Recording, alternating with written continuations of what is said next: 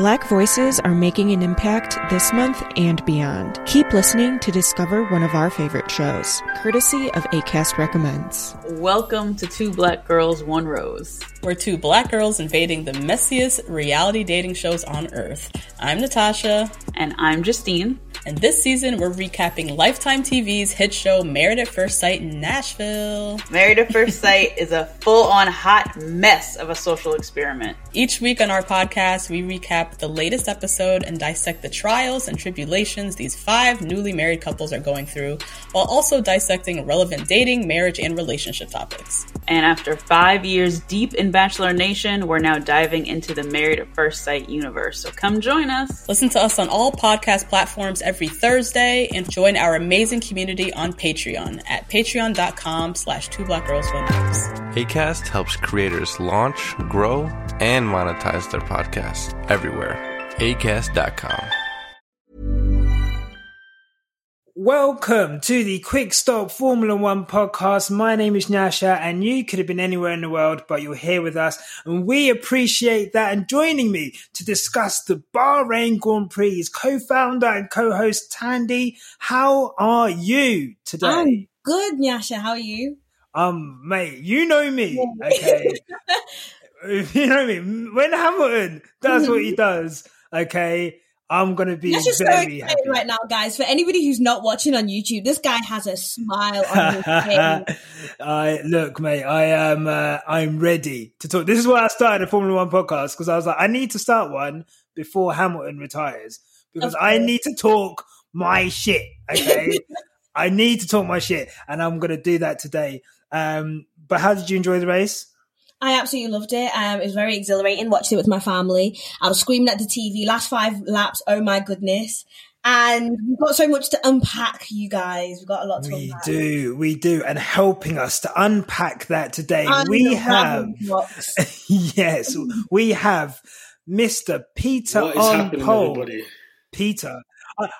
I said that the wrong way round. I was supposed to say Peter from Peter on pole, but I said Peter on pole. Peter, there you go. Mate, I'm still recovering from that race. I'm not going to lie. I don't know how Lewis did it, but fair play to the guy, man. This is why he's the 7-time world champion. But yeah, no, I'm good. I'm pumped. Glad to be here as well. Thank you for having me. No worries. Thank you for joining us. So let's break down this race. And by the way, thank you to everyone who listened to our previous podcast, our first podcast. We really appreciate all the kind comments. If you're watching on YouTube, drop us a like and a subscribe. And if you're listening to this on your Monday commute or after, no one's commuting anywhere, are they? I just remembered. If you're listening to us, make sure you're sharing it. Let people know about us. We appreciate it so much. But let's get into the Bahrain Grand Prix. And guys, from the start, I'm going to go to you, Peter. From the start, we've got Max Verstappen on pole,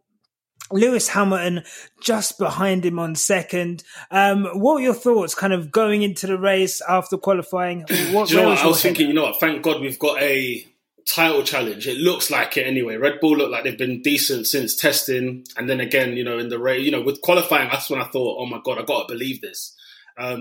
When the race kicked off and Max still held position, I thought, flipping hell, man. Look, because Lewis is no joke at the start. That is a guy you don't want to be in front of anyway.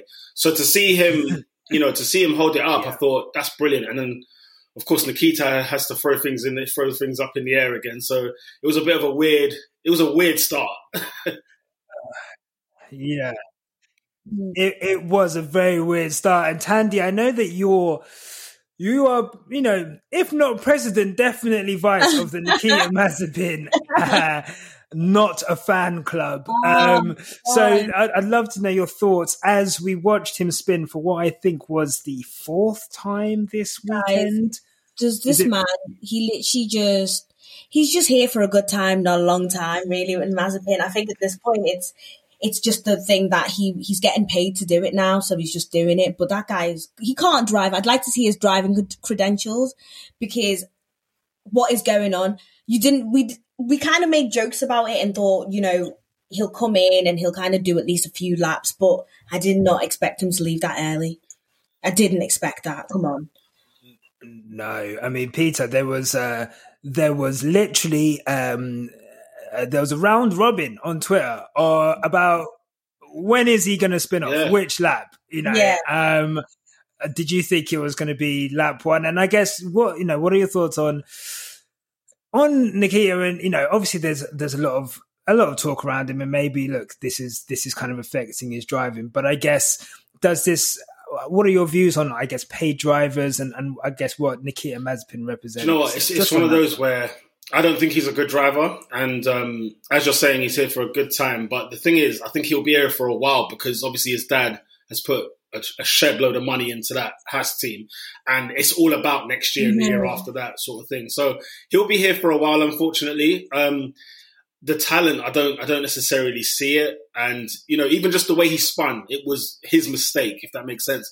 I think on commentary, commentary was saying that as he's turned out, he's hit the throttle too early. Now, you don't need to be a Formula One driver to know that's not what you're supposed to be doing this early on in the race. And I don't know how many turns he even made, how many corners he made. Maybe turn 1, 2, or 3 he might have gone out. So it might have even been earlier than that. So I haven't got time for the guy, but at the end of the day, he's going to be here. And I think the thing for me is, and I think for everybody, if he was a bit more remorseful and came out with an apology and just said, look, I made a mistake, and he just sort of aired it all out, over time, we'll get over it. And it's one of those things where it's the fact that he's very nonchalant about it. He's not a good driver. He's a paid driver. So there's more things that are added on top. It's a bit like, nobody hates Lance Stroll, do they? Unless you guys do. But it's just, again, one of those where Stroll's he's okay, he's all right, but he's just too inconsistent.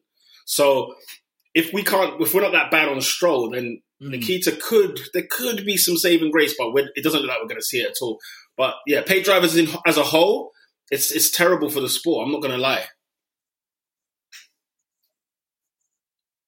Yeah, no, it really is. Sorry, Tandy, did you have anything to say there? Yeah, I think with Mazepin, Tandy's conspiracy of the week. I do love a good conspiracy. I think with Mazepin, he is bringing in that Russian money, and as you said, he's going to be here for a long time. And maybe with Stroll, at least with Stroll, he's got some personality about him that we actually quite like. With Nikita Mazepin, so much stuff has come out about him, and all the stuff he's kind of done, which are quite controversial. I think he's just possibly the most hated person in Formula One at the moment. Easily. So his press is pretty bad, but as you said, he's bringing in that Russian money, so we will have him there for a very long time. Yeah, I mean, and look, not that I want to throw him any bail. Mick, I think, spun a few laps later. That Haas car is obviously, a very horrible car to drive. I think, we've heard Magnussen say before it's one of the worst experiences he had in a Formula One car at one point. And, these were two very experienced drivers in Grosjean and Magnussen. And, I think on the last pod I said, there's a reason why these two were kept on last season, because the car was so bad to drive. And I guess we're seeing now, just how difficult that car is. And, like we said, Peter, hopefully that car and the investment that, Mazepin and his sponsors, his dad is putting in, comes to fruition next year. Otherwise, it's going to be a long season, and, it's not going to, the only way he's going to help his reputation is by being able to put in good performances. And he's looking like he's going to be the slowest guy on the grid if he can complete some laps, which he and it's like poor Schumi at the same time, because you want him to do well, you really do, and he's just got such a shit teammate, really got a rubbish teammate. So I don't really have much hope for him. But to be honest, you bring up a good issue. Sorry, excuse me. You bring up a good issue about the whole paid drivers thing, because I don't know if it was Sky Sports, or I can't remember who put it out, but they literally said yesterday that for somebody to be in go-kart now, it might have even been Lewis, but for somebody to go into go-kart now, it's going to cost you $200,000 a year. Now, that for me smells already like there's a big, big problem, and we shouldn't be, like, Formula One shouldn't be subjected to talent and money. It should be subjected to just raw talent. Now, I know it's hard to get into the professional sports of any kind, right? But with football, at least it's one of those that you play for your local team, you go for the academy. It's not costing you an arm and a leg sort of thing. But when you just sort of hear what kind of money these drivers are having to, or the parents, let's say, of the drivers are having to fork out. It's a joke. You know, I don't know how we're still allowing it right to this day. Yeah. No, and hopefully this is something that Lewis's diversity panel can kind of look into. I know it's a lot of it's going to be behind the scenes as well, but the barriers to entry for Formula One are extortionate. And until that's addressed, you're never going to see, you know, well, you'll hardly see. Lewis Hamilton is the irregular occurrence for a British driver to be a working class kid to come through and become a Formula One driver and stay in Formula One. You know, it's very difficult. So we'll see. But moving on from Mazepin and I guess that issue, moving on to the race. So, like you said, Peter, Max kind of checks out in front. And then we get the first Mercedes pit stop and they go for the undercut. What were your thoughts at this point in the race? Do you know what? It was one of those... Red Bull didn't really... They were sort of handicapped in a way because if they made the first move, then you would have argued, you know, why did Max go in early? He's in the front. The gap wasn't going any lower. You know, Lewis was the one that was more or less complaining. And so you would have thought, you know what, he actually had his own race and he was fine. When Mercedes did come into the pits, do you know what I was thinking then is keep Max out there as long as possible. Do not pit him anytime soon. I know the lap times were going lower and lower, but I felt like, you know, the race is still on because it was early. What was it? Lap 12, 13 that Mercedes went in, and I thought, you know, I thought it was really early in the race. So for me, it was like the race ain't over. But the way commentary put it, the way like sort of Max was moaning about the car at the time as well, it was a bit like everyone stopped panicking, just cool, because Mercedes are great at this. They do not panic even in adversity. Maybe Lewis might lose his head a bit, but the technical team, the strategists, they know what they're doing. They see the long game, and it was so annoying to see everybody sort of panic. Yeah. You know, I'm a Lewis fan, don't get me wrong, but obviously for the sake of the sport and competition, for me it was a case of Red Bull are still in pole position for this. They've still got the drive. Because Perez, by the way, even though he had a mare of a start, he was piling through that crowd. So it was one of those where I thought, you know what, just hold fire. Don't panic. Don't be triggered by what Mercedes do. So, yeah. Yeah. Mm-hmm. Yeah, it was an early call for Mercedes, and at that point, Tandy, did you think that Mercedes had gone too early, or did you kind of have faith in the strategy? Have faith in Mercedes. I actually do always have faith in Mercedes. So when I saw a lot of chat on Twitter of people going, "Oh, they're done out," I was thinking, guys, relax. It's very early. Mercedes always pull it out of the bag. So I do always have faith in Mercedes, yeah. Did you lose faith? Me? No. So what I did think was that it was aggressive. And Mercedes aren't known, because they're normally in front, so they're normally looking to preserve the lead. So it's not often that they are chasing. And I would say it was very aggressive. It's very Red Bull-like, I'd think, because I think what I thought was, okay, it's early. This means that whatever happens now, I think I tweeted it, you know, Max is going to have to pass Lewis on fresher tyres, basically. So it's going to come down to the last few laps. Yeah. At the end of the day, Max is going to have fresher tyres. So I thought it was risky, but like I said, I think Lewis, and then we always talk about Sergio Perez as, you know, we said the tyre whisperer. You know, he is someone who can, you know, make those tyres last. Lewis has shown time and time again he can make those tyres last. And I said on our Twitter, we've not seen Max in a situation where he has had to make tyres last. So either he was going to match Lewis and, you know, they're both going to go long and see what happens, or he would have to have a deficit. And we were going to see what happens there. You're spot on about, it's a good point you made about the tyres, about Max not being able to manage tyres, because if anything, did you see the times going down very rapidly when he was told to go out there and just sort of nurse the hard tyre all the way to the end? And I thought that's strange. How can a hard tyre not last the race? Like, what's going on there with that? Is it just because it was no grip, or what? Was it Max's inexperience?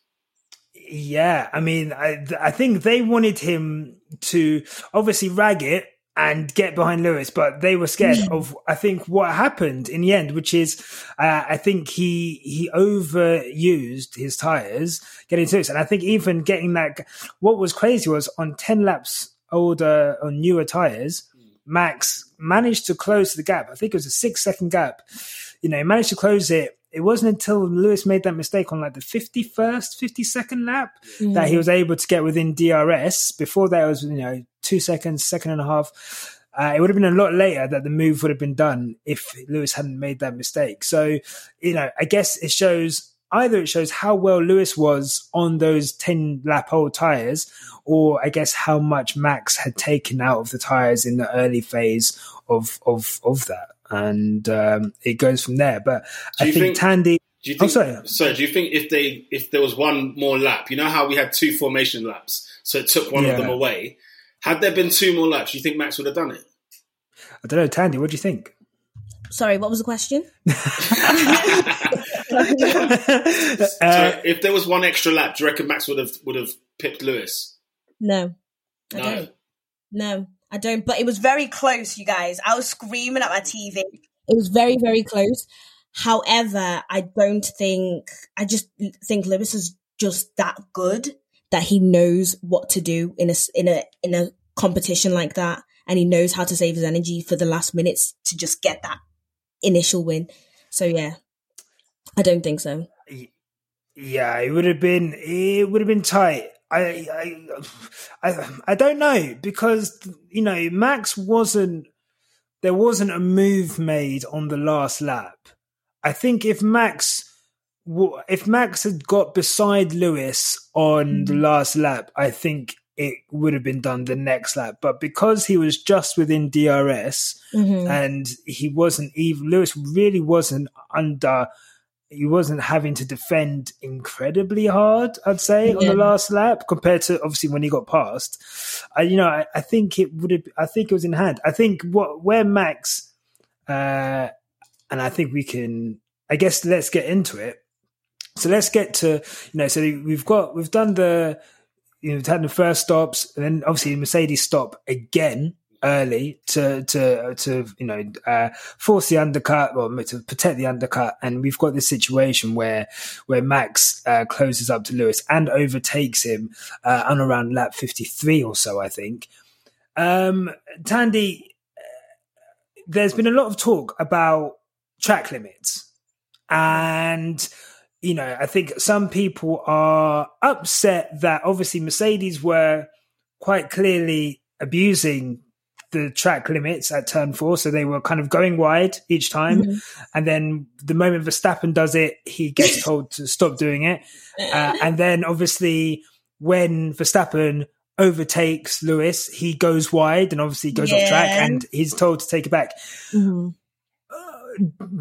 I don't know. Do you think there has been, do you think it's unfair? Do you think... No, you know what? At first, I wasn't sure because I hadn't actually seen it, and then they played they replayed it, and you can see, guys, like, it wasn't...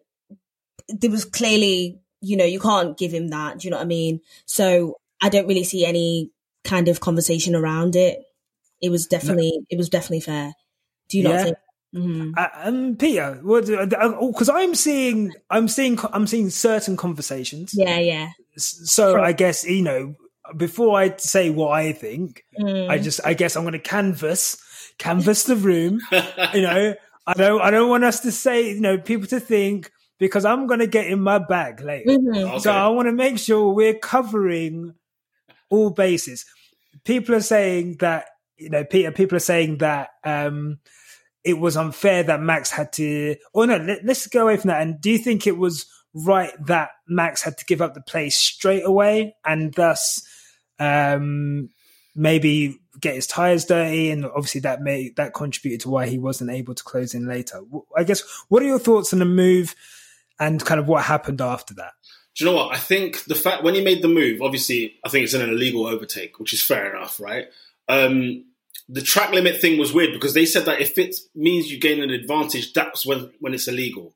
But I don't know a time where you can hit that turn 4 and you're not gaining time. I've never known that. So apparently Lewis was doing it probably the first half of the race each single time. And then all of a sudden he was getting called that, because even he was saying it was BS. Like he was saying, well, why are you now telling me about this now when I've been doing it all race? Yeah. So it's a bit of a weird one where, okay, Lewis then technically has gained advantage for half the race, right?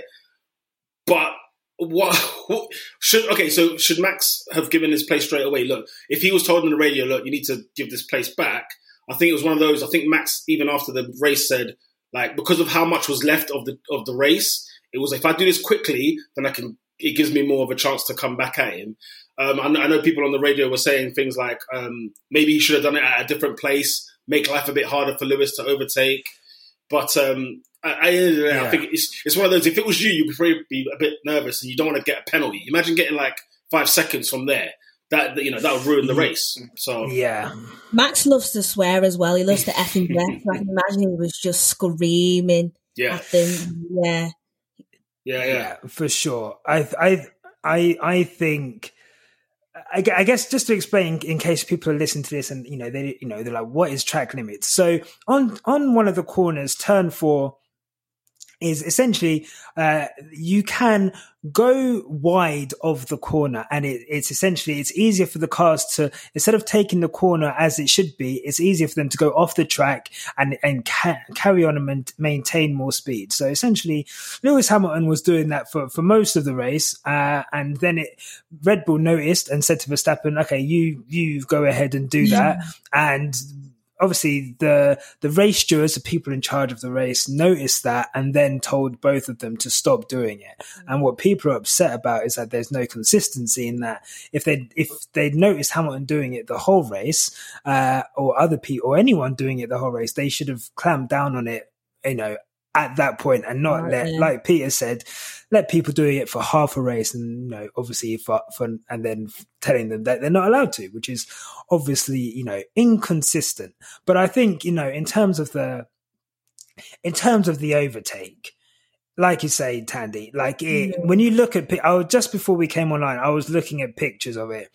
He is like, there's like half a car between him and Hamilton. It's not even like Hamilton's pushed him to the point where he couldn't be anywhere. They've touched wheels, much like I think last year, a couple of years ago, Max Verstappen and Charles Leclerc. There was a big incident of that where essentially, Max Verstappen's pushed Leclerc out to the outside, and there was, was that fair or not? I think with this, Lewis hasn't pushed him so wide that he couldn't stay within track limits. He's decided to do that because it'll be quicker.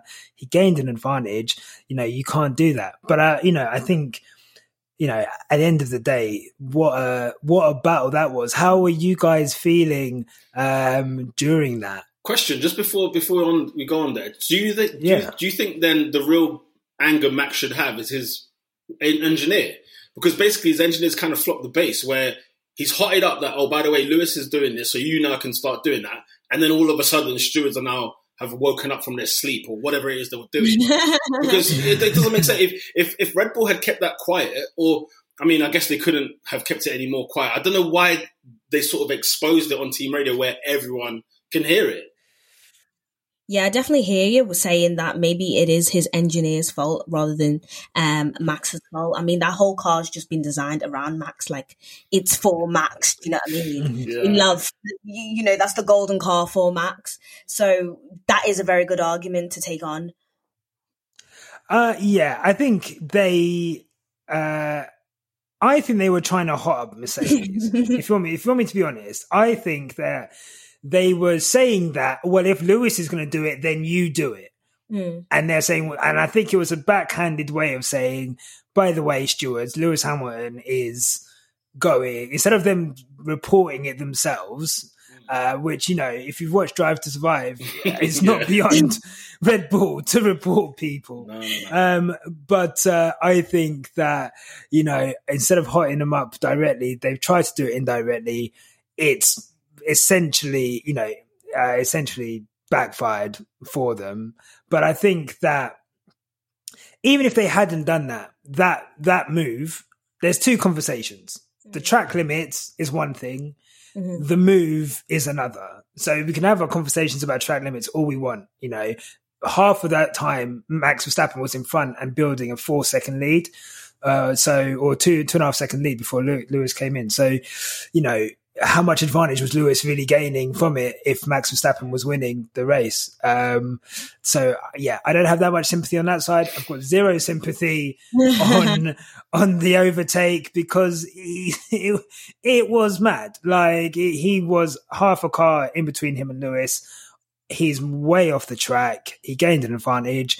And unfortunately, he couldn't get it back. And I think that says more about Lewis than it does about Max. I think that just shows how good Lewis is. What does it say about Lewis, Nyasha? Well, include the whole argument in anything like this is what we've wanted for ages. We've wanted the competition, and in true Formula One nature, it's going to come with its politics. It's going to come with the unfairness, and you're going to get the fans who are going to be like, wait a minute, they're a bit biased towards the champion, basically. So this is what's coming. If this is what came on the first race, can you imagine how long the season's going to be? Absolutely. Do you know what I mean? Yeah, no, I think you're right. And I was actually going to ask you. So I think, Tandy, you set it up perfectly in terms of Peter, having watched this, and we've seen, an incredible battle. And I think for the first time ever, really, we're seeing Red Bull versus Mercedes, as a title fight. That's not happened in the hybrid era. Before it was Ferrari, we had a couple of years of Ferrari and Vettel, but we're now looking at Mercedes and Red Bull. What does this mean for the sport? And I guess, what does today mean for the sport in your eyes? It's a huge, huge positive because everybody's complaint, as always, it doesn't matter what era we're in, even if you go back to the Schumacher era, if you go to the Vettel era, whatever it may be, everyone complains about the same guy winning it every single week or whatever else. And it's just like, okay, you've got your fair point. But this time round, I think it's going to create more. I think there's going to be a bigger fan base because of it. But there's going to be a bit more rivalry as well because there's going to be a team Max Verstappen all the way, and there's going to be a team Lewis. And all of a sudden, people like me, I like to see. Not that I have nothing against Lewis Hamilton. I love him. Don't get me wrong, but I don't mind him not winning every race, right?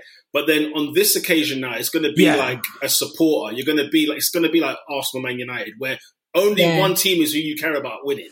So it's going to create that kind of vibe, if you get what I mean, and which is good, by the way. It means something's going well. Yeah. Just out of curiosity, lads.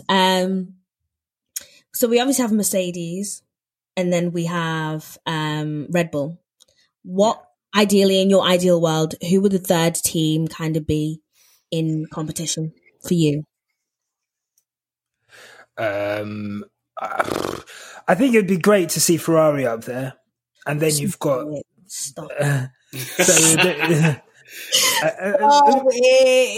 It'd be great to see Ferrari up there because they are just in terms of history and in terms of stature, that's where they're supposed to be. And I think anything other than that, well, not in that car, no. So I think if there is going to be a third team, it looks like it's either going to be McLaren, I think, but. I don't know. I don't know if this season they're going to have enough, but next year, it's open season. I guess I don't know, Peter. What are your thoughts? What do you think, Peter? Yeah, no, I think it will be McLaren, and that's my team. So I'm hoping they're going to be third. Do you know what I mean? I'm hoping they'll be up there. But yeah, I'm happy to see Ferrari in that mix. I'm happy to see, can Aston Martin not be all mouth? Because last year, this was the same problem we had last year. Racing Point was pink Mercedes, pink Panther, all that shenanigan, and they did niche. They lost to McLaren, which I can't I still can't get over that. McLaren were good. Yeah. But like you said, I don't think McLaren have enough to be in the conversation with Red Bull and Mercedes. But if they keep growing as they have done, by the way, Zach Brown, shout out to him, because that guy has transformed that team. Yeah, 100%. He's done an amazing job. So I guess in terms of, Tandy, who would you want to see elevated from the midfield into the title race? I definitely agree that I did actually want to see McLaren, as we all know. I'm a massive fan.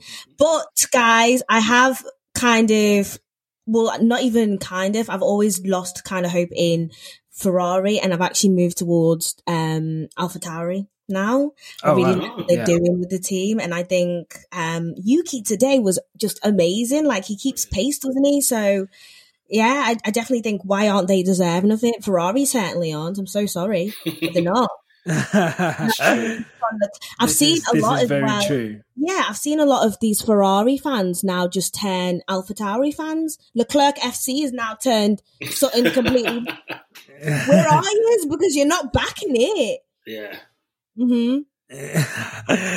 I look, if I was a Ferrari fan, I would definitely be slightly humble at the moment. But look, they could be on the way back. And I guess since we're talking about other teams, I'm going to ask you guys for your drivers of the day. So I guess, Tandy, who was your star of the day? Yuki. You can't take Hamilton. Yuki. Well, I wasn't going to take Hamilton. The dictatorship. Yuki. I just think he did so well. He's definitely keeping in pace from GP2. He's definitely an overtaker, and he did that today. And I think he's just done so well. But so sorry for Pierre Gasly. That was a bit peak for man, but that's my star boy. And I saw his little his speech, his when they do the after race speeches, and he just seems so cool. Big up Yuki, man. He's a great guy. Peter, what did you think of Yuki Tsunoda today? No, he's a G. Since testing, qualifying, he looked good in like Q1 and Q2. He was pretty decent. And you know what's mad? He doesn't feel like a rookie. Like, this is the guy's first ever Grand Prix weekend, right? We were talking about Mazepin and Shumi earlier. And then this guy puts I think he's at P13, he starts the race. P10, he finishes. Nah, the guy's cold. The guy is cold. I'm ready for him, man. I'm ready for him. He is incredible. I'm so impressed with him. From the qualifying lap in Q1 to stick it on second, that was like incredible. And Tanya, I was watching his post-race interview today on Sky, and he was so gushing about passing Fernando Alonso. Yeah. It was so sweet. He was like, my dad really looked up to Fernando. I looked up to him so much. I couldn't believe I've learned so much from him. And then I was passing him. And if you look at the move he did, he came from a mile back. Yeah. It was a bloody good overtake, We should definitely keep an eye out on him. He's a very good driver, as we can all can tell. So I'd keep an eye out on Yuki for this year. Definitely. 100%. Yuki and the AlphaTauri, and like I say, unfortunate for Gasly today, but that AlphaTauri I think is going to be strong throughout the season. So big up Yuki Tsunoda. Peter, who was your driver of the day? I'm going to have to go Sergio Perez because of the situation he had. Like, that electrical failure at the start was weird. I mean, before the race, did you see the mechanics like proper hustling that car like half an hour before they were meant to go on track? And then I think he's pulled over to the left-hand side, and there's no electronics on the screen. It's completely packed out. I thought, for goodness sake, this second seat at Red Bull is the most cursed seat in Formula One, right? But the fact that, he started in the pit lane. And do you remember people's excuses for Gasly and Red Bull and Albon was that, well, look at the car, the car's rubbish. It's catered to Max, which I do agree with. But then you look at somebody as competent as Sergio, he shows you that, fam, even though I'm at the back of the grid, it is not the end of the world sort of thing. And to put it in P5, fair play to the guy. Fair play to him. Yeah. Mm-hmm. He had an amazing race. Tandy, what did you think of Sergio? He came through the grid like a hot knife through butter. Literally. But I've always said this about Sergio Perez. He's very good, and I think he's the perfect person to take on this haunted seat. And sure. I really look forward to just seeing Sergio just make that seat his bitch. Like, I'm ready. He's great. He's a great driver. So, yeah, good on him. Yeah. No, for sure. He is, I think you're right, Peter. Like, we just come to expect it from Sergio. I think when we saw him at the back, I knew that he was going to come through the field. He took advantage of the safety car, was able to get a couple of laps fresher tires at the start, but he made those tires work like he always does.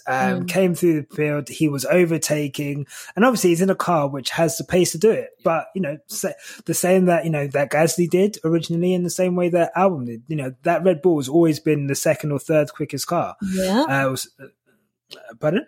you agreed. Yeah. You agree. I think it has been. No, you're right. So, I think that, I think he did an incredible job. And, I hope that in Imola at the next race, he's able to, have a trouble-free qualifying. And, do you think, sorry. Do you think Perez was a good rear gunner for Max? Today, no, because he was too far. He was too far back. But I think he showed what he could if he was. And I think real wild in it. Yeah, I think if the race is different, if Perez qualifies fourth and it's Max, Lewis, Bottas, Perez. I think then, strategy-wise, Mercedes wouldn't have been able to pull. They could have. I think they probably would have pit Perez before Lewis, and that would have set off a whole chain of events. So, yeah, it's we'll see. But I think he will be a good rear gunner, and I think he'll be able to pick up pieces maybe when Max isn't able to. So, yeah, we hope so. That'll be good. Your driver of the day to me. Yeah. I'm like, who is next? Who's your driver of the day, Nyasha? Who's my driver of the day? Let me think. Let me just have some water and think. Okay. For those not on the YouTube, I just sipped some of my water. I want to make sure I'm well lubricated for this. My driver of the day, this guy, is Sir Lewis Hamilton. Okay, and I think today people may have been wondering, why would you knight a Formula One driver? He's still going. That's why. Okay, that is why. He is the greatest driver we have ever seen. I'm telling you now. Okay, let's just dispel. There's so many arguments people throw up. Okay, when they talk about Lewis Hamilton, about especially his last 6 titles. Other than the one at McLaren, he's had the best car. Okay, he's just been able to blitz his way, and that's not even necessarily true. We know in 2017, 2018, Ferrari had a quicker car. And we can get to why they didn't have that because I know who my donkey of the day is. But they, they are demonstrably not the quickest car this weekend. Valtteri Bottas. Slow stop. Let's take into account the slow stop. He was, let's say, 10 seconds off the pace before he came in for a stop to get fastest lap. In the same car as Lewis, struggling. Okay, and whatever you think about Valtteri Bottas, he's still a competent driver. So we're saying that somewhere in between Lewis Hamilton and Valtteri Bottas is probably the pace of that Mercedes car. Max Verstappen clears off at the start, 4 seconds up the road. Clearly a quick car. For Lewis to win that race today, I think those tyres went for 20 laps or so, 26 laps. The first set of hards went for 16 laps, and he said they're done. Okay? They're done. They're done. So he had to pit after the first set of hards, and he said they're done. He puts on another set. I even tweeted, I was like, wow, this is going to be a 3-stop strategy. Because there's no way. There's no way he's getting to the end. not only does he get to the end, he holds off someone who's got 10 laps, newer tyres, in a quicker car at the easiest circuit to overtake at. Okay, it's not like he did this around Monaco. It's not like he did it around, Singapore. This is a track where it is so easy to get past someone with DRS at 2 places, potentially 3. I just think it's one of the best performances he's ever had. I think if it wasn't for him in that car, Red Bull run away with that win today. It's a procession. And I think the same thing that people, are mad about with Mercedes and Lewis, I think if he's not in the sport, we don't get performances like that. He's done it time and time again. Like last season, Turkey, he does that. Last season, Portugal, he did it. Nürburgring. There, so many incredible performances. He's doing it again and again. I am literally running out of words. I am getting emotional. Do you know what? He's the greatest. He's the greatest. Do you know what? You've touched on something that I've never actually thought about. Like if there was no Lewis, you would think there's going to be more competition, right? Because everybody's kind of evened out a bit. But it's the sheer quality, the standard that he puts it on. That I do, even at times, it goes over me where I'm just like, oh, he's done it again. But it's like you said, if there had been any other driver, that's where I think you hit the nail on the head. If another driver drove that Mercedes, Max has won this race. And so that's honestly, hats off to you, because I never even thought of it like that. Like, he is quality. That's what it is. Like, we can sit here and argue about that whole thing with Max, but really and truly, it's all down to the driver and the person who was in that Mercedes, and it's Lewis Hamilton, and that's why he won. Yeah, 100%. Yeah, I definitely think Max got a bit gassed. It's fun to excite him. Friendly, he got a bit gassed, but I think when we saw him, when he was on podium, he had his hands on his hips. He knew. Yeah. He knew. Yeah, that podium was a bit awkward, wasn't it? So awkward. They didn't even throw champagne on each other because they knew, guys. They knew. The thing is, I think Tandy's onto something here, where Red Bull have probably sat there and thought, "Oh crap!" Even in a moment like this, and you need a mature Max. By the way, let's not act like Max is devoid of mistakes, because he does make mistakes. And so, if there's any chance of fighting for a title, you've got to have your head level throughout the entire season. And I think Max, in fairness, Max is half the season he's great, and the other half he's a bit mediocre. And I think Red Bull just need to focus on winning the constructors. Forget the championship. The constructors is what they need to do. Get Perez and Max in the top 3 every race, then have the constructors and see you later. Yeah. Because I think the title, personally, I think the title is kind of over. It is. He's calling it. You said it's over. So why do you think it's over? Purely for the adversity Lewis had to go through. Purely for the fact that Max looked great, the Red Bulls looked strong, they have got the quicker car. Because, like I said, I don't understand how Lewis. No one here is telling me how Lewis won this race. Besides the fact that he is world class. He's absolutely world class. Yeah. So. That for me is scary. If I'm a Red Bull person, I'm frightened now, because it's like, damn it, even when their car's not the fastest, we're still second. Because it's the driver. Facts. And that's the quality Red Bull haven't recognised yet. They can invest all their money into the car, but they cannot invest into a quality that Lewis Hamilton himself has as a driver. And that's what makes him so special. And that's why we call him a superhero. He is. He is a superhero. Look, we're watching Jordan at the Bulls. Facts. Federer at Wimbledon. We're watching, this is Woods at his prime. We are watching Tom Brady in real time. Yeah. Tom Brady. Real time, greatest of all time achievements. This stuff, we're going to be talking about this. Serena Williams, apologies. Yes, 100%. Serena, 100%. apologies. Serena on top of all of them, man. Yeah, 100. Like 100%. We're watching greatness in front of our eyes. And today, I think what I'm really happy for is, the casual fans who've, tuned in after Drive to Survive, not sure what, I don't think they even they talk about Lewis being good and, whatever, but it's mostly just like the Valtteri Bottas villain origin story, really. Like that's that's the role that Lewis had. And I'm so happy that casual people tune in, watch today, and just see what the hype is about. That's why he's box office. That's why he's the driver. You go any country in the world that watches Formula One, he's the one that everyone knows. I just think what a performance! What a performance! Absolutely. What a guy! Yeah. And I'm so proud of him. He's just a great guy. Guys, 2 seconds. One. Right. So that's all the people who did well.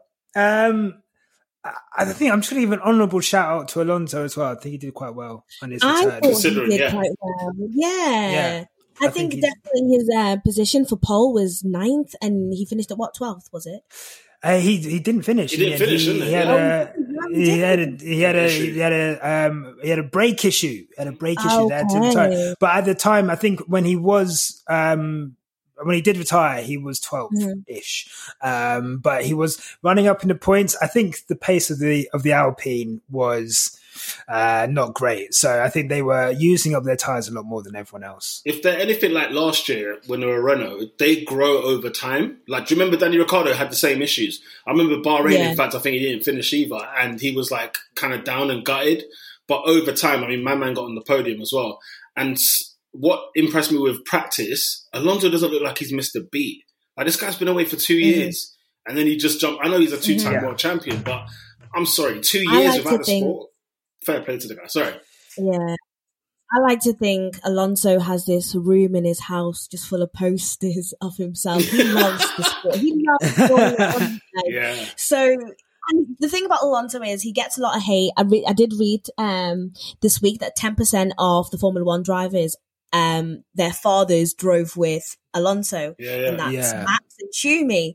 So this is a legend. This guy definitely knows how to drive, and so his role in Formula One at the moment is just to be the legend, the uncle, but at the same time he's there to kind of teach Ocon how to drive, show him the ropes. So I'm never surprised with Alonso, although I do like to send him a few slanders there and there. I will always slanders, always. So yeah, I think he did great. He did great. Yeah. No, he did good. And I guess a word, Peter, on McLaren. Really solid haul of points, and Norris with a really solid finish. Yeah, I think he was one of the top 3, if you will, drivers of the day, because he did his job and he did extremely well. Nobody expected him to finish, 4th was it? He finished in the end. 4th, yeah, 4th.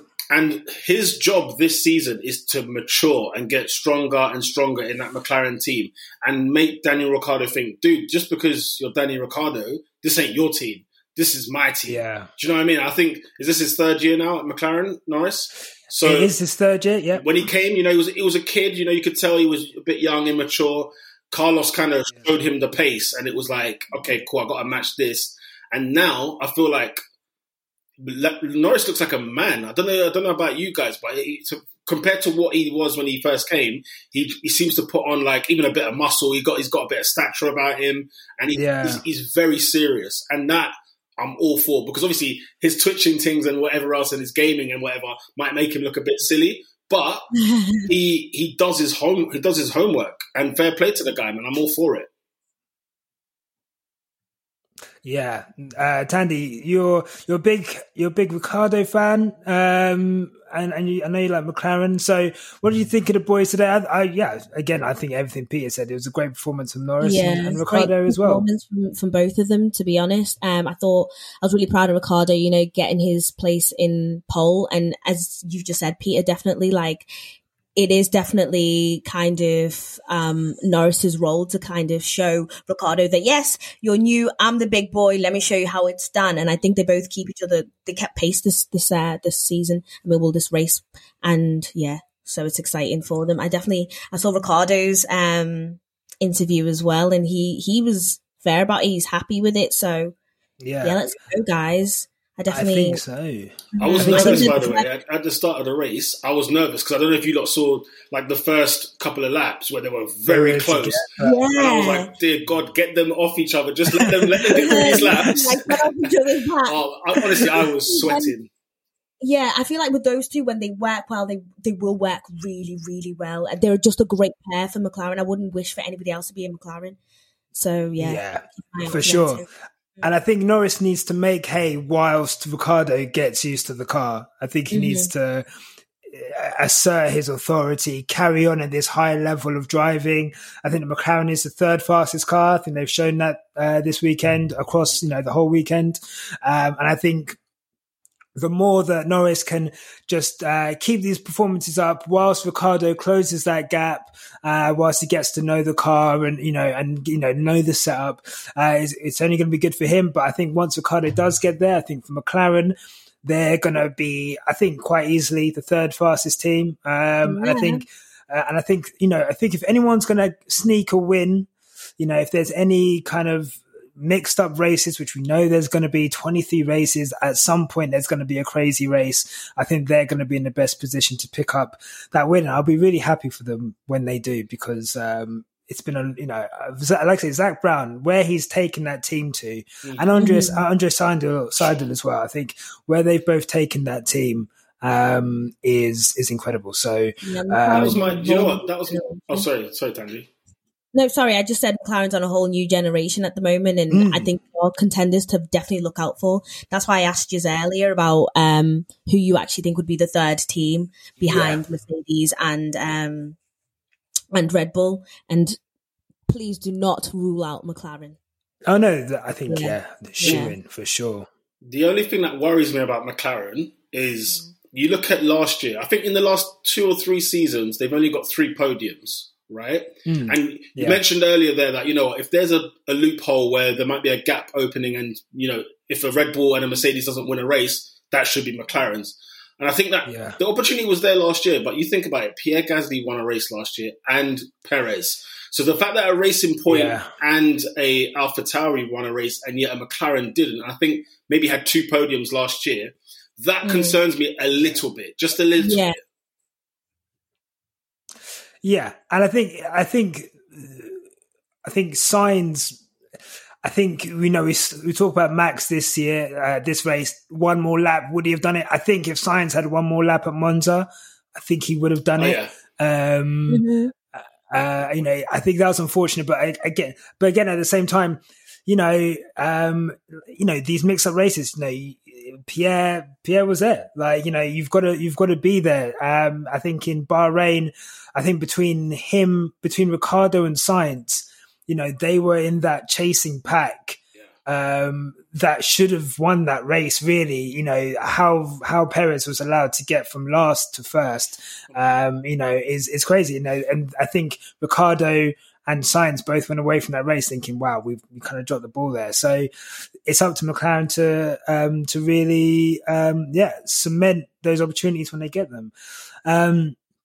So let's go on to donkeys of the days. I think there's a few contenders. I'm going to go to you, Tandy, first. Who was your which driver had a bad race today? Back to our conversation from the start, our lovely Russian fellow, Nikita Mazepin. Honestly, you were literally out in the first lap. Come on, what are you doing? Where did he find him? Honestly, I don't know him. Where is found them? Exactly. He found them. As I said, this man is bringing in Russian money. It does not matter if he can drive or not at this point. He's funding that entire team. And it's, again, I'm so embarrassed for freaking Schumi because, oh man, Schumi's got such a great career ahead of him. We definitely know his career is going to be decorated. And this guy, Mazepin, is embarrassing him. So I will give him the donkey of the week. Okay, look, pretty emphatic, Peter. Anything? We've done Mazepin, and you know what? As much as I want to dig him out just to bury him again, there's a couple more men to bury today, and I think Tandy, you have put it so eloquently. We are definitely embarrassed by Mazepin, 100%. Peter, who was your donkey of the day? I'll tell you who is embarrassing, okay? Embarrassing. Guys, I'm not going to lie. Sebastian Vettel. Now, look. Yeah. I'm going for him. Let's talk about it, please. I'll tell you what. Because I'll tell you what, yeah, because his testing wasn't great. All right, fair enough. Maybe the car wasn't there. No problem, okay? Then in qualifying, my man's still speeding with double yellow flags and just acted like it didn't happen, okay? So I thought that's a bit strange. Yeah. So he starts at the back of the grid, doesn't help himself. Then the hit he did on Ocon. What is he on? Like, I don't even understand. And then he was moaning that Ocon switched lanes. Like, Ocon didn't do nothing. Do you know what I mean? Like, you just went straight into it. Driver, like, get a whip. Fully. Do you know what's mad? You know the idea of like the best driver and the best car and the argument there, which honestly, I'm not gonna lie, guys, I've not been a Vettel lover ever since Red Bull. And I know at Ferrari we wanted him to challenge Mercedes, and so we were all kind of getting behind him a bit. But for me, like it kind of proved to me that if the car is not good, forget Vettel. It's over. It's done. When he was in that Red Bull and the car was superb, he was gone clear. The minute he got a challenge, the first time, I think 2014, when Hamilton won the title, that was it. He was done with Red Bull, went to Ferrari and causing mistakes and accidents. And now, bruv, good luck. That's what I'm saying. Aston Martin, good luck this year. Ask Yasha when he thinks he fully fell off. When was the moment that man fell off, Yasha? Look out for this on my YouTube because I'm gonna dissect it I'm gonna Dr. Turk from Scrubs dissect this. Like, let me tell you now. Hockenheim 2018. Oh, okay. Dear. Oh my god. Okay. When he binned it into that wall, okay, when Lewis Hamilton was charging down on him on soft tires in the rain, we saw the absolute decline of Vettel. And since that day, look, let me tell you now, since that day, he span around at Monza. I think he span around somewhere else that season, gone into the season after. Brazil. Do you remember Brazil? Span in Brazil. 2019, he span a few more times. 2020, I think he span again. Let's spin himself into retirement. And these are spins where he's on his own. We're talking about Mazepin spins. Like Mazepin spins. That's what Vettel's been doing that for 2.5 years. For me, he is like, you know what, Tandy, I'm so sorry. When you called him a bum on the preview, I was, you know what, I was taken aback, because I was like, I wasn't expecting it. Because, and the thing is, I think especially with F1 Twitter, there's probably, we're lucky in that we're still a small podcast, so not that many people are going to hear this. I actually got a phone call on Saturday of someone saying to me, "I'm not too sure if you're allowed to call Formula One drivers bums." I have, and look, take it. Yeah, look, and this is the thing. I think with F1 Twitter, I think there's very much like, I think more than any other sport. I love football. And I love Formula One. And in football, it's very much about the club. And, we like players, but it's happening a lot more recently. Peter, you're not a fan. I guess you're official, so you can't say too much. But I guess with the Ozil thing, there's a lot of like people who love Ozil, probably more than they love the club. And, it sways their opinion. And I think with Vettel, there's a lot of people, we love Vettel as a person. He's like a great person. He's a great ambassador for the sport. I think him and Schumacher wore today great T-shirts saying, Black Lives Matter, clean the world, science matters, all of these things. He's a great person, but we are watching a driver in steep decline. Yeah. And for me, today's performance, that crash into Ocon, he did it. Sorry, honestly, not the first time he's done it. No. Silverstone 2019, I think. He goes straight into the back of Verstappen. Goes straight after he's been passed. Goes straight to the back of him. Like he has done this before. Do you know when the bullet was put through? Yeah. Do you know when the bullet went to his head?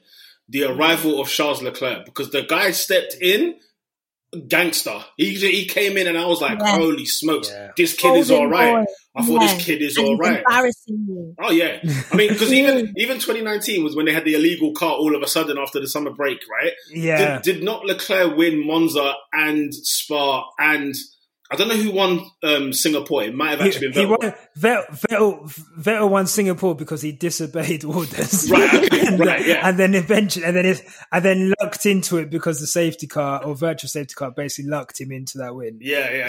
So you see it, bruv. Leclerc was spinning W's all over him, and it was one of those where that was for me when the bullet went in. I said, "Yo," because that crash 100% in Hockenheim. I said, "Man, this guy is finished." But the bullet for me was Charles. When he came in the game, I said, Vettel, step aside. Yeah. And to think Aston Martin dropped Perez for this guy. Like, this is the thing I can't get my head around.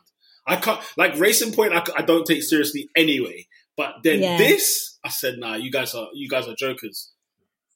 What's been killing me is this man is all in the Aston Martin advert. He's a poster boy. He's feeling fly. You are doing nothing, uncle. Please. Literally off the hype. Look, I think off past hype. Yeah, no. Look, it's quite clear, and for me, we said it before in the last podcast when we were discussing Vettel. If you're talking about driving, there's no way he should have replaced Perez. No chance. No. Perez is a great driver.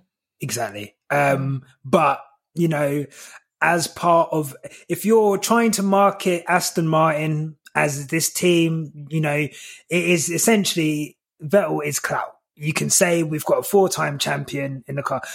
Peter, what's your thoughts on that? I've got a problem with this because I've heard this excuse used bare times, for bringing Vettel in, right? 4-time champion, marketable. Yeah. I understand. It's Aston friggin' Martin. This is not. It's not friggin'. You know, it's not a Marussia. It's not a Minardi. It's not an Arrows. We're talking about Aston Martin here. Do you know what I'm saying? And all they seem to be doing is talking about James Bond, by the way. So I don't know how. You know, it's like the marketing is there already. Like Aston Martin's got F1 history. Aston Martin has got history outside of Formula One. So it's this thing of marketing drives me nuts. If it was the Haas team, I fully understand what they're talking about. Hence why they brought Schumacher in there. But we're not talking about some dibby car manufacturer. We're talking about serious guys. You know, that whole thing of like, you know, 4-time champion, market rare, garbage. I don't know where. Look how much money Perez brings. Perez money saved Racing Point, for crying out loud. So, you know, honestly, I don't know. Speak on it. I don't know. I don't understand. Talk the tings. Talk the tings. Okay. Well, look. Trust me, I would love to sit here and talk, because I will tell you now, I have been on this. I've literally kept it in about Vettel because I'm like, maybe it's the car, maybe it's Ferrari. No. And you know what? That qualifying time yesterday, at the time I was like, oof, that's bad. But okay, double yellows, you backed off, fine. Mm-hmm. You're telling me you floored it through that accident like Vin Diesel in Fast and Furious. Right. He floored it, pedal to the metal, and you're telling me you still qualified 18th. And then you've got a good penalty. I'm sorry. Like, did you hear his radio honestly, at the end? Because his radio message afterwards, P18, it was like, I gave it everything. I gave it everything I could. Nothing. That is your everything. That is so embarrassing. Oh, you know how many years that man has been in that sport, and you're telling you gave it everything. Exactly. People get onto Kimi, and I understand getting onto Kimi because he's there for the ride. Please believe. But friggin', I'm sorry, Vettel. How many times has Vettel finished behind Kimi? No one's talking about this, and it baffles my mind. Look at Alonso, bruv, doing bits. He's been away, and he's doing bits now. Kimi clearly enjoys it, though. Like, I like that about Kimi. He's not problematic. He's loving doing it. Yeah. Kimi's a legend. Whereas Vettel, as I said to you, Vettel is now going into the same bag of like vengeance and just harboring this weird uncle anger that Alonso has. But Alonso's doing way better than him anyway. Exactly. Yeah. Exactly. Yeah. It was the tale of two veterans today. And I think when people talk about Vettel being in the same class as Alonso and Hamilton, I find that disrespectful, to be honest. It's the numbers, isn't it? It's just the numbers. It's the numbers. But I mean, look, yeah. Let me move on, because I honestly, I'm really disappointed in Vettel today, and that was going to be my pick, but my pick is going to be Valtteri Bottas. I think. Ooh. I'm going to say why because I'm trying to think down the grid who else had bad races. I think everyone else. There's no one else who I was super disappointed with, and I think I can legislate for everyone else. I think Bottas, the reason I'm going to give him the donkey, it's not necessarily donkey, but I just think that every season, the last 2 seasons, he's come and he's won the opening race, and we've been able to say Valtteri 2.0, Valtteri 3.0. We've seen this upgrade. I think that's because he's had the strongest car and he's been able to drive easily with that car. And so, that's good. I think today, or this weekend, and in fact, since testing, has showed that Valtteri, if he has ambitions of being a Formula One world champion, he needs to get on Lewis's level consistently throughout a season. And if he couldn't do it in a car which was the easiest car to drive in Formula One history, he's not going to do it in a car that's difficult to drive. And I think it's on days like today. And this is what I used to say all the time when people talk about, it's just the car, it's just the car. On days where it's difficult to drive, look where Bottas is and look where Hamilton is. In Turkey, I think Bottas spun 3 or 4 times last season. Yeah. Today, there's points where he was getting swallowed up by the McLarens. Or was it by Ferrari? I think he got swallowed up at the start or the restart. It didn't get spoken about, but he's not alert at the restart. He's getting swallowed up by the midfielders. He's having to pass them. That's obviously wearing his tyres down because he's following another car. He gets 3 of them. He's just not at the pace of those two. And for me, I think this is going to be indicative. And this is the first race of the season, so we don't want to bury someone off one race, and there'll be races where he does better. But for me, I just think that, I'm disappointed that I think Perez is going to be stronger than Bottas. Personally, I think once Perez gets used to that car, he's going to be stronger than Bottas. And I think for Bottas to be that far off the pace today, in the same car as Hamilton, who's won the race, I think that shows you up. In F1, you can only be as close as your teammate. Yeah. And I think throughout the field, other than Stroll and Vettel, I think the biggest disparity that I could see visually, and maybe Ocon and Alonso before, but I think that Alpine is not easy to drive. So I'm going to give Ocon some bail. But Bottas wants to be a world-class driver. He has ambitions of being a champion. You've got to keep up with Lewis Hamilton, and he didn't. And I just think it's another one. He's had a lot of those performances coming. Did Bottas not get the fastest lap today? He did because he got an extra point. But that's because he was. He had a slow stop, like I said, fine. But he was 16 seconds behind Hamilton and Verstappen. 16 seconds in a 56 lap race. It's not good enough. And if you want to and I think the only way he keeps that seat is if he accepts being a number 2 driver. Mm-hmm. I think if he tries, also if he didn't, he's changed his stance on kneeling. And yes. Can we talk about that, please? That for me, and I think that stems from him saying, "I'm going to be selfish. Mm-hmm. I'm going to do what I want to do this year." Last season in Spain, he complained about the overalls being black and too hot.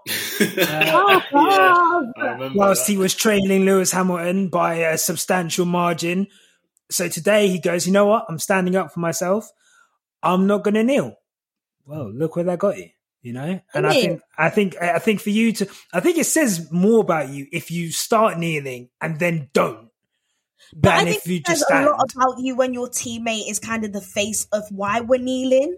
Your teammate is a black man and you are not kneeling, but you were kneeling last season and all of a sudden you've decided not to. For me, that was a massive FU to any of his black supporters, by the way. Saying, whom it may concern. Yeah, I just say, I've always said it, Bottas, for me, he's never going to be world champion. He's definitely a second driver. He is Lewis's shadow, and perhaps that's why the overalls were black, because you are a shadow, my friend. You know what I mean? I agree. But the thing for me with Bottas, you know, it's difficult because when Rosberg became champion in 2016, before that I would have never said he would ever be champion as well, because there were similarities between Rosberg in terms of being the nicer kind of guy, but then also was a bit hacked off inside. But with Bottas is genuinely, I think, a nice guy. I don't think he has that mean, nasty streak in him to be world champion. I'm not saying you have to be such a waste man or anything like that, but he doesn't have that. You remember when Vettel done Mark Webber dirty, right? And do you remember like when you think about how many times, you know, Alonso and Hamilton, when they were at McLaren, there was some horrible stuff going on there, right? Yeah. Bottas, for me, I feel like there's too much integrity, if you will. I don't know how to put it, but he hasn't got that steel in him. And even though he says, you know what, I'm going to be more selfish, he's having to put that on. I don't think that's naturally him. And so I think he will struggle. But more importantly, he was overhyped at Williams.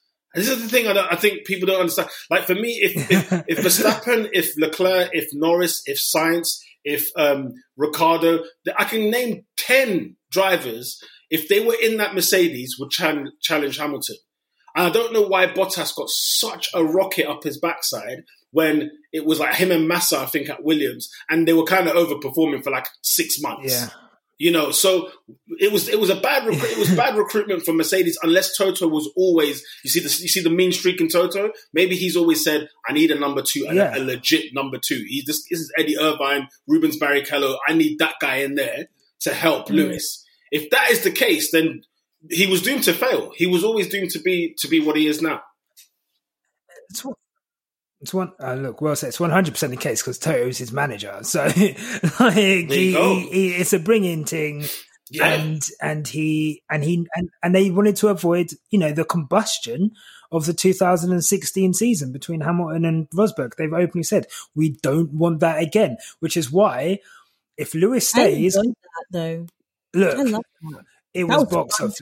It was box office. Oh, God, yeah. It was absolute box office. So much better to watch Rosberg and freaking Hamilton than freaking Bottas, who just every day he's just there. Even his interviews are bloody boring. Yeah. Like, it is crazy. So I think him not kneeling is part of this mind game thing. I think I noticed as well he wasn't in the pictures at the end. You know, they normally do the pictures with like the team.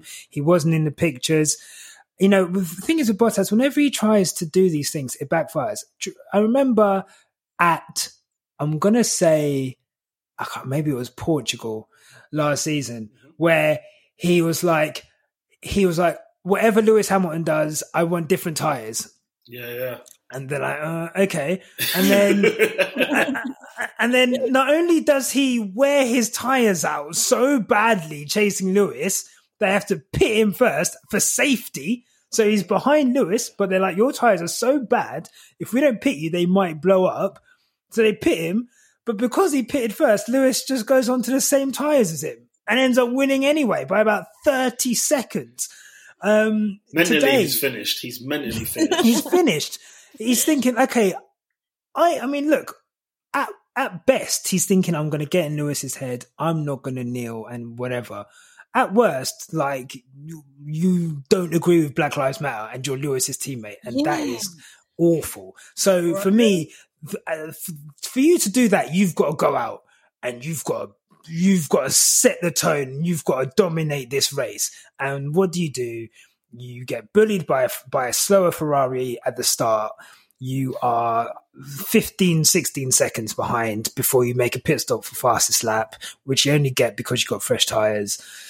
I've lost a lot of respect for Valtteri today. And I think this is why it's important to have platforms like this, because I don't think other platforms are going to talk about Bottas's change of stance. You know, it's going to be maybe like, it's going to be kind of maybe mentioned, but the significance and how does that affect Black Formula One fans? You know, how does that affect the Black people who love Bottas? There's got to be a Bottas stand somewhere.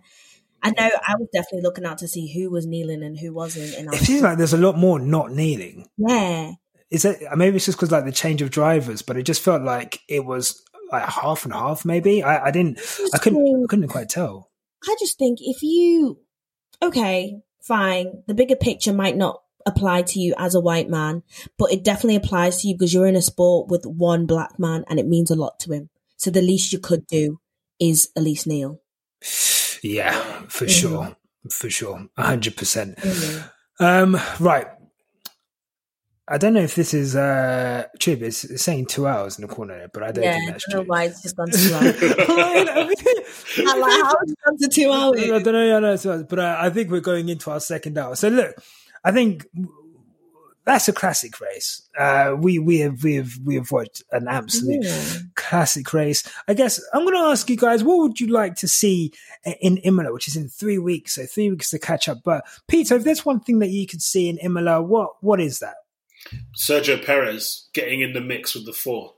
I think it's a case of it's about time Red Bull had another person other than just Max. Because the last 3 years, Max has fought 2 Mercedes and a Ferrari. Like they were saying, his pole position on Saturday was his 4th in his career. What are you talking about? 4? Wow. Like what is that? Like, do you know what I mean? So when you look at it like that, I feel like with Gasly, as much as we love him and Albon and so on, we needed somebody to give Max some help and really give Mercedes a big, big challenge. So that's my number one is Sergio Perez, man. Get in that conversation. Wonderful. That's a really good one. Tandy, what's one thing that you would love to see at Imola? Yeah, I definitely like to see the push from McLaren, as I did state earlier. I think those boys are doing amazing. As long as they can get that like teammate thing going where they're at each other's pace, I think they can definitely, set standards in this and push their way through. So I'm excited to see that. It's definitely not going to be Ferrari for me. I just don't think. I think Lando's got it, but I'm not too sure. I mean, not Lando. I'm not too sure about Ferrari actually keeping pace at all, guys. Like, no. So I'd really like to see the push come from McLaren. Add a bit of pressure. Okay, no, I love it. And, Ferrari improved, but I think, again, it's one of their home races. And it's, we'll see. Imola is a completely different track to Bahrain. And all we've seen this season because of testing is Bahrain. So really, we're going into the completely unknown at Imola because it's a different track, different setup needs. Might suit some cars better, might suit some cars worse. So we will see on that. If I had to say one thing, I would like Mazepin to get further than he did today. Yeah, you're the only one. I'm sure you're the only one out there. You know what? Because for me, I'd like to see him, you know what? For me, the integrity of the sport is important. And when you have someone like Mazepin, what he did will never go away. And that is deplorable, what he did, and the type of person that he has, the things that got exposed. Unfortunately, he is here to stay. And for me, I want 20 F1 cars performing at a reasonable level. I don't want there to be a joke F1 driver who cannot make it past the first lap. And you know what? Because if his money goes, that means Haas F1 goes. That means Schumi doesn't have a drive. That team is on the brink as it is without that money. If he goes, I don't think there's someone that can come in and bring in that money. So as a sport, Mazepin needs to learn how to drive. Haas needs to become a credible team, and that's for the better of the sport. So look, it was jokes today. We got our jokes off, but we need that Haas card to be. I know even Shumi span as well. I think so. For me, I would like to see Haas with a car that allows their drivers to put their foot on the throttle without spinning round. So let's see. But we're going to leave it there. Guys, thank you so much. Peter, thank you so much for coming on the show, man. Pleasure. Absolute pleasure to be on here, man. Thank you. And where can people find you on social media? Cool. If you just type in Peter on Pole, my DJ name is my Twitter account, which is DJ Solenki, but Peter on Pole should find you there. My screen name is that. Peter DJ, that's cool. Yeah, do a little bit of mixing here and there, Did you know? I'm going to say it. No, I'm going to say it. Peter, right? I'm a massive Arsenal fan, and Peter, you are the Emirates Stadium DJ. Are you? Yeah, PA announcer and DJ, yeah. So PA announcer and DJ. Yeah. What does that entail? Like, what sort of songs are you going to be playing? So tell them what songs you play at halftime. Of lately, Joy, I always used to do this. I've been at the club now for about 5 years, and I would always play like rock music, a bit of like just sort of upbeat tempo for the crowd and just for the fans to get on their feet just for the game ahead. But then lately, because we've had no fans at the games, a lot of the music I played beforehand is player music. So like they like their hip hop, they like their drill, they like their grime. So that's all my kind of side. But then also half time, I'd usually play like a bit of wrestling music. So some WWE action. I got a bit of, I love a bit of WWE myself. So I grew up on it. So yeah, I've been playing that a few times, and it all of a sudden just caught traction. And I thought, this is weird. I've been doing this for time. I don't know whether it's the fact everyone's at home and they're just watching it on telly and they can hear it and they're like, oh my days. But So yeah, that's sort of the job, and obviously learning player names, pronunciations of the opposite teams and stuff like that. So that's usually my homework, if you will, is to just sit and watch games and learn how to speak. Honestly, I bite my friggin' like every single time I'm pinching myself, like I can't believe I've got this. Like I can't believe I'm doing this. So it's an absolute privilege for sure. And I'm an Arsenal fan too, so it helps. Oh, that's nice. That helps. Yeah. Imagine if you were an Arsenal fan. I am so jealous of your job, but I'm so thankful. Thankful that you've come on. Thank you for being the first guest on a race review. Awesome. So thank you for that. Guys, thank you for listening. Make sure you make sure you follow us on social media at Quickstop F1, Instagram, Twitter. Subscribe to the YouTube, and obviously share this podcast about if you can. But Tandy, that's enough for me. So goodbye from you. Goodbye from me, guys. Thank you so much for listening.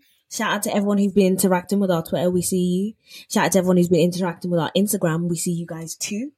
Yeah. And can we let's go. Let's go. It's goodbye from me, and we will see you and talk to you before the Grand Prix at Imola. So until then, take care, look after yourselves, and we'll see you soon. Goodbye. See you later. Bye.